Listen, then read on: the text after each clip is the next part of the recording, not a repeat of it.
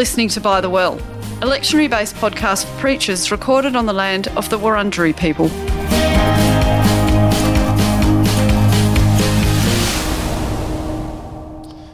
Welcome to By the Well. I'm Sean Winter. I'm Kylie Crabb. Welcome back, Kylie. Today we're looking at Genesis chapter 29, verses 15 to 28.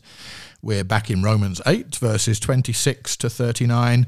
And we're also back in Matthew 13, this time looking at verses 31 to 33 and 44 to 52. And those are the readings collectively for the 9th Sunday in Pentecost.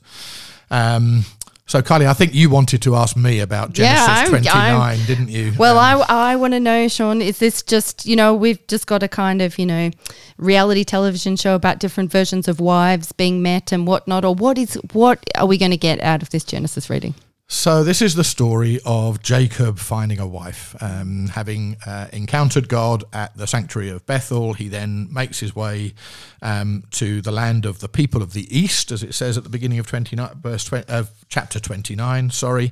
And they're at a well, familiar story. Yep, that's right. Patriarch wants a wife. It always has this kind of... at a well, he meets Rachel. And the first half of Genesis 29 basically sets up pretty much like the Isaac story, except there isn't a servant involved. But basically, by the well, Jacob meets the person who he will marry and have children with, and so ensure that the line of Abraham's descendants will continue and the covenant promises will continue. And into this kind of romantic story, the uncle of Rachel comes along and drives a truck through the middle of the story, destroying everything around him, and does it in the most interesting of ways by tricking Jacob, who is the trickiest trickster in the patriarchal stories of Genesis. Right. So Jacob gets a serve of his own medicine, effectively. And does so by being tricked in order to be able to work in some degree of servitude to Laban, and eventually does so, and eventually the story comes good.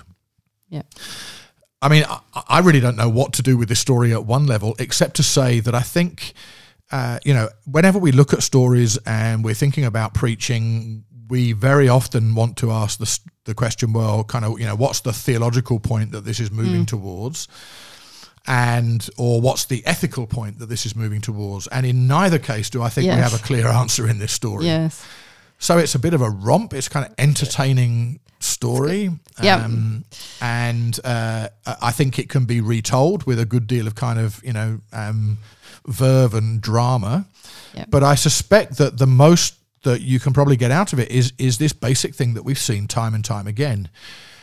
Namely that God makes a promise to Abraham, and that promise has to be worked out in the realities of Abraham's world and family line, and all of the problems that come from family, culture, ancient Near Eastern societies, cultural practices, etc., etc., etc. And because God's promises are worked out on the arena of human behaviour, there is always the capacity for human beings to do things that drive a truck through the middle of that story of those promises being unfolded. And that's what we have here. Yeah.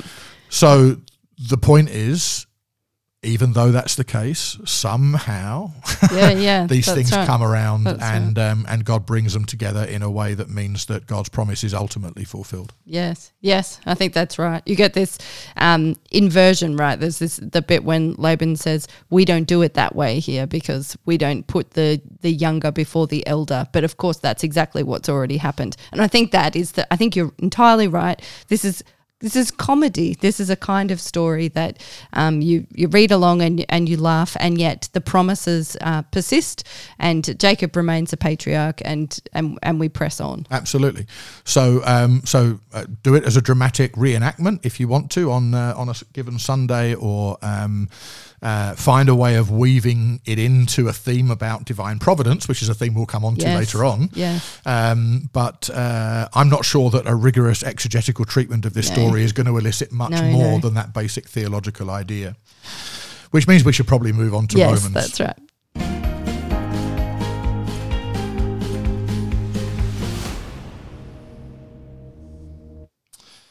So, Kylie, I've spent quite a lot of time talking about Romans 8 on By the Well over the last few weeks. So why don't you start off? We're coming to the end of Romans 8, and it's probably the bit of Romans 8 that people know best because it gets read at funerals a bit, particularly the last section. Yes.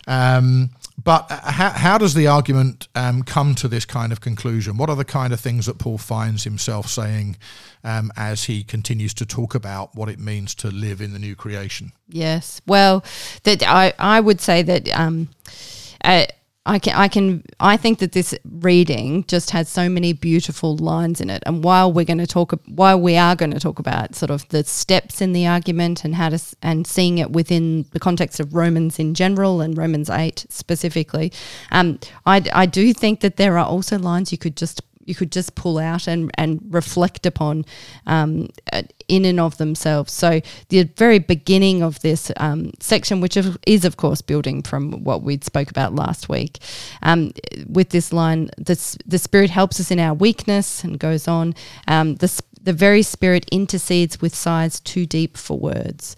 So this idea of, we've moved in the previous section talking about creation and the groaning of creation, the groaning of us, all of these things being brought together in the imagery of labour and childbirth. And now we've got this sense of the Spirit who comes to us where we are, intercedes with sighs too deep for words, and searches the heart. So we have all of this, I think, which is a great grounding for reflection and solace as we gather for worship. And then we're going to move into this kind of next bit where we I've got some questions for you, actually, Sean. I can see you just trying to hand it over to me, but we're going to come back to the Pauline Scholar to talk about this. Let's talk about that size too deep for words for a minute, because I think it's a really interesting. And what strikes me is the talk of the Spirit has happened previously from verses 12 onwards, where we've had this stuff about the Spirit. Making us children of God, leading us from slavery to adoption. Yes. And then we move into this story of creation and creation's groaning. And then we come back to the Spirit praying.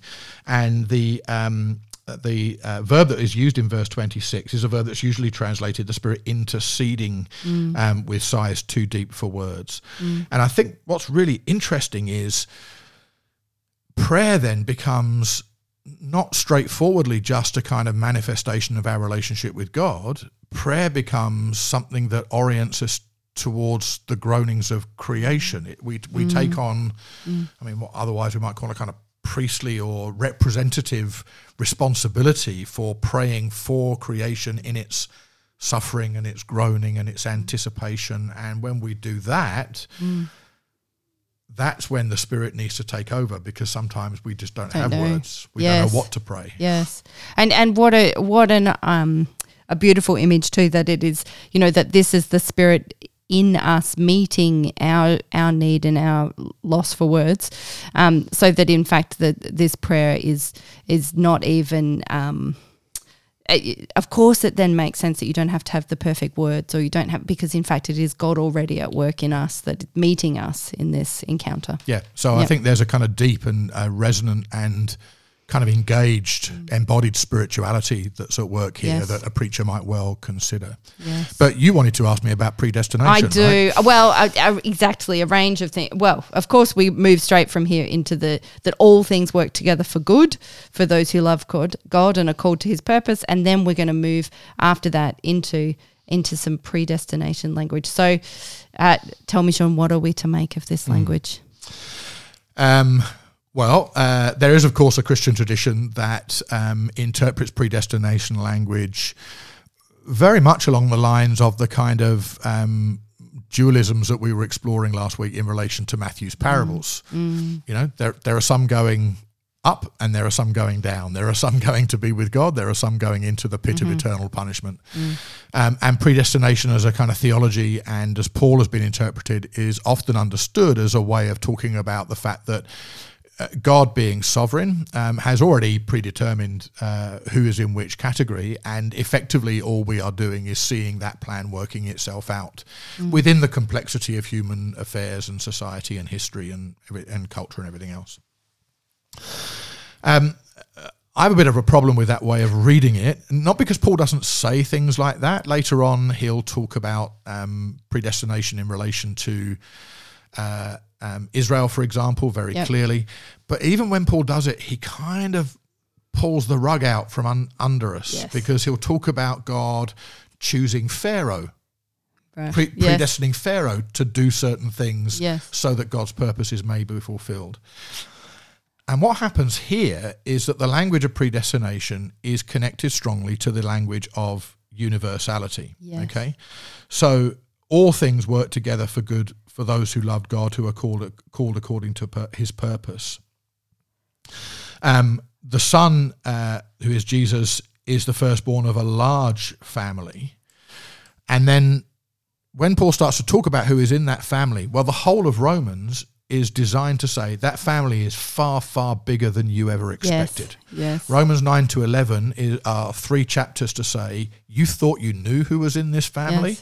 Actually, God's family is much bigger and includes people that you thought were never included. And this is the very outworking of God's predestinated, that's the wrong word.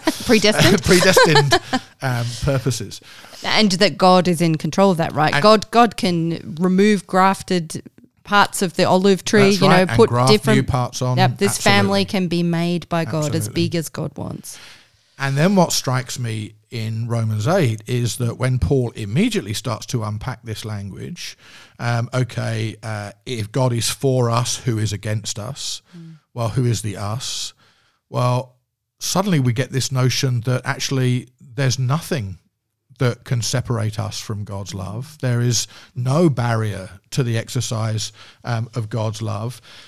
God justifies us, so who is there to condemn us? The implied answer is no one. So we are more than conquerors, and in the end, not height nor depth nor anything else in all creation will be able to separate us from the love of God in Christ Jesus our Lord. Now, at that point, the us is still the same us as the us who are predestined. But the canvas is about as broad as you can possibly paint it. So the line that I was determined to use today is I know that many people predestined to say this. Many people will have theologies that kind of don't allow them to get to a point where they can think about universalist salvation or God saving all people or all things. And I understand exactly the reason why. But if there's any Sunday on which you get close to saying that actually God's redemptive purposes end with all being included in the us, this is probably the Sunday to do it, because this is the text where Paul gets closest to it. Famously, Karl Barth was once asked, "Is he a universalist?" And he said, "I'm not sure, but I hope that God is." And I think that that's really the thing that this passage is drawing us towards in a significant way. And it does so with this astonishing crescendo. I mean, this is one of the most moving and powerful passages in Paul's letters, isn't it? Yes, it absolutely is. And so, in fact, what you're saying is even though there's this potentially tricky language in this middle bit that some of us might stumble over as we read this, those he predestined, he also called, and those whom he called, he also justified, and those whom he justified, he also glorified, that in fact, what we're leading to in this kind of bigger picture is this idea that in fact, those whom he did all those things for is all. Yeah, absolutely. Is all are called into this. So it's certainly one of the things that I find quite striking about this passage as it continues its crescendo there, and you're thinking about this kind of thing about who can bring any charge against God's elect, remembering this is then in the idea of this earlier rhetoric that is all. And the context here, of course, is the extraordinary stuff that Paul has been dealing with throughout all of Romans, really, about what God has done in Christ, which has this kind of cosmic, enormous kind of implications, is to say that, if the only one capable of bringing condemnation against us is the one who has at the same time gone to these kinds of lengths to release us from captivity to death or captivity to the kind of metaphorical slavery he talked about. If that is the only one who can bring condemnation against us, then why would God do that? That's right. God's already gone to these extraordinary lengths. And that is the basis on which he then builds into this beautiful section. Again, another section of this reading you could just read and, reflect on together about all the different things that are that Paul is convinced cannot separate us from the love of God in Christ Jesus. I think I'd really encourage preachers to think about, this is one of those places where Paul's language just kind of takes off. And how do we convey something of the breadth and the span and the poetry and the drama and the scope of that form of language? I think it's a really invitational text to ask us the question, what language do we reach for that gives people the hope that it doesn't matter what feels like it's in the way. Yes. This is what connects back to Laban, by the way. It doesn't matter what truck has been driven through the middle of the story. Right. Yeah. Ultimately, nothing gets in the way of the triumph of divine love, as that divine love has been shown to us in the death and resurrection of Jesus Christ. And I think that that for Paul is what gospel is, and that is what gospel means and what we should be trying to convey to other people as well.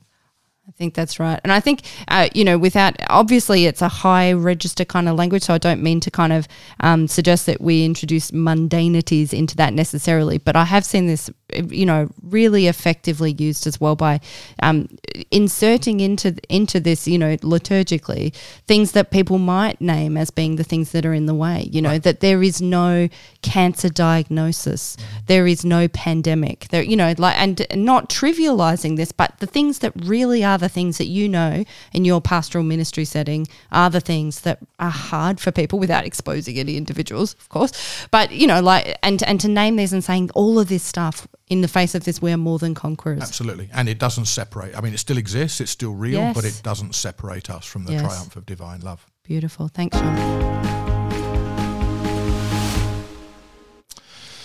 Okay, well, we're back at Matthew chapter 13, and we again are jumping around just a little bit, verses 31 to 33, where we get two parables, the parable of the mustard seed and the parable of the leaven, sometimes called the parable of the yeast. I'll come back to that. And then three more parables in verses 44 to verse 50.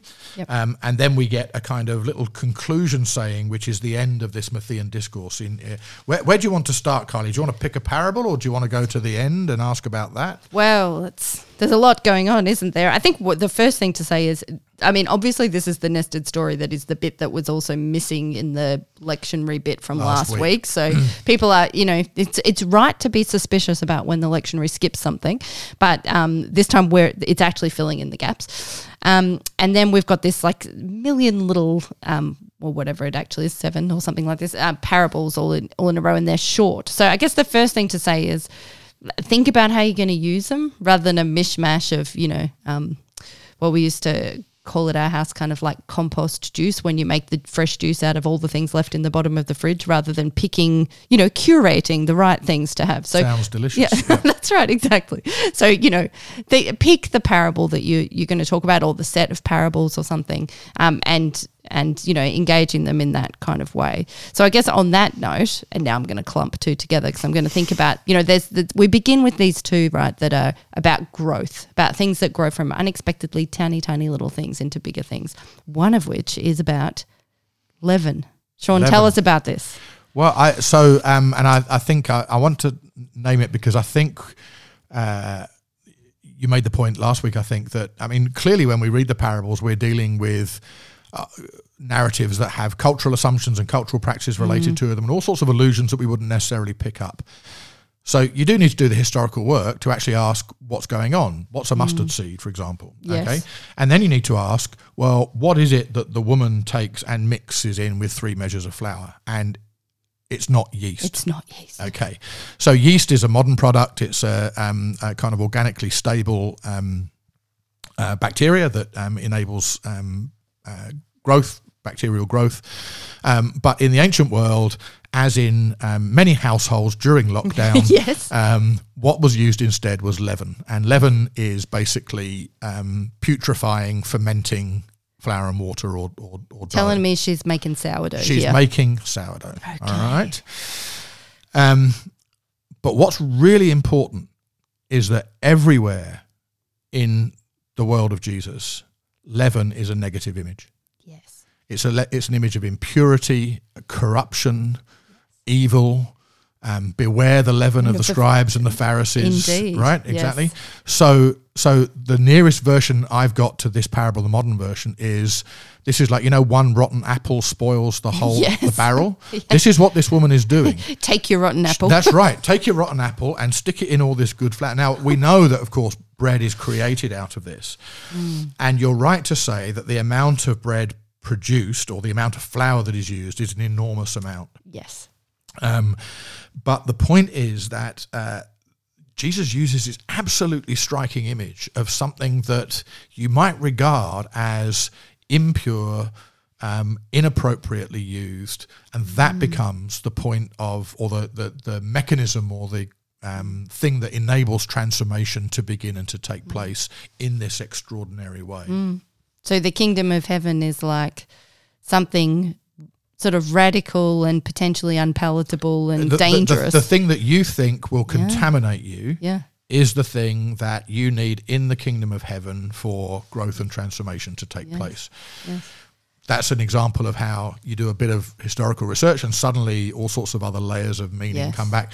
I learnt it from what I think is one of the best books on the parables, which is Bernard Brandon Scott's Here Then the Parable, which I don't think is right on everything, but is just an excellently suggestive discussion of a number of these parables, I think. Yeah, terrific. So the mustard seed is also about growth. You're right, the smallest of all the seeds. We don't think that's a botanically quite correct statement. But, don't use that in science class, but it's fine here. But it's fine here. And then you get the creation of the tree. And then we get parables later on from verses 44 onwards of hiding things. Yes. Hiding things is also a negative image. Yes. The woman actually hides the leaven. It says mixed in the translation, but it actually hides the leaven in the flour. Yeah. Treasure is hidden in a field. And then the language of discovery. So the notion of, well, as you well know, the language of the discovery of something that's been hidden is standard an apocalyptic trope for the language of revelation or divine self-communication in some way or another. But they're done in these kind of really pithy one-liner ways, and it's which means that probably there are all number of different directions in which you can take them, because the meaning quite clearly isn't fixed in a particular direction, I don't think, for any of these. Yeah. And they're definitely not, if we contrast it with like last week's more allegorical use of the parable, where you get in that explanation bit, if you preached on Matthew last week, each part of the parable is given a meaning, and then it's sort of expanded on. This is definitely not that kind of parable, because it's just, as Sean's saying, it's just like one line or something, it's an image, really. And I think actually one of the things I noticed too about the hiddenness side of it is that if we're thinking maybe in apocalyptic terms, or we're just thinking about it in terms of if the kingdom of heaven is like this, it might be that the hiding is in the past, right? And the thing that it's being made manifest now. So in fact, we're getting the emphasis on the disclosure of it rather than the hiding. Yeah, good. The emphasis on, I think some of these ones, I think we often just skip over these ones actually. But the thing about like the pearl of great price and the hidden treasure, it's worth reflecting on the emotions that are part of this story, and thinking about, this is a story about relativizing everything else that you've found because of what you found, right? So the kingdom of heaven is like somebody who stumbles upon something and then it completely reorders all of their priorities, and they are full of joy. Now, that takes us to the passage that I think really ties all of that together a bit, which are the last three verses 51 to 53, where this notion of, I think what lies behind it is this notion that what the kingdom of God does is it discloses something that has been there but that you've not been able to see before, if only you have the eyes to see it. So what we get then is this image. It's wonderfully given all the stuff that's been written about the parables in Matthew 13. Verse 51 is fantastic, isn't it? Yes, I agree. Have you understood all this? Yes. That's right. That's right. Well done, all. This is the disciples, right? That's the disciples. He's explaining it to that's right. Yeah. So they get it first time round. Good for them. Good for them. We're still working on it. But then we have this saying, every scribe who has been trained for the kingdom of heaven is like the master of the household who brings out of his treasure what is new and what is old. So you get this notion that a scribe is someone who goes back to what is already there and brings out of it not just old stuff, but new stuff comes out of the old treasure in some way or another. And it's a really fascinating image. What do you think's going on there? Why? What does the image convey, I think, for Matthew? I think it conveys something. I think you're right. It is a really interesting thing to reflect on. And I think that throughout Matthew's gospel, we find Jesus very clearly engaging with his heritage, with his scriptural tradition, interpreting the law of Moses. All of this stuff is just throughout, sort of like the leaven in the flour. It is throughout the gospel that he's doing this, but it is. It is not. He's applying it to a new context. Right. He's giving it. There's obviously a Christological meaning to how this works in the gospel, but he's giving this a new meaning. And I think that we're invited here at the end of this chapter of parables to think about how we use Scripture. That this is the one who's addressed by this gospel reading here, us in our time or its first readers. How are we using the traditions that we're drawing out? So we're definitely still we're a scribe who has understood this will definitely still bring out old treasure. And we've got all this old treasure, but it's not just that. It's also new. It's also recontextualized. Matthew has a strong redactional interest in scribes throughout the gospel, I think, and some people have suggested that this is where Matthew kind of gives the game away about his own identity, that this is a kind of revelation of who Matthew understands himself to be.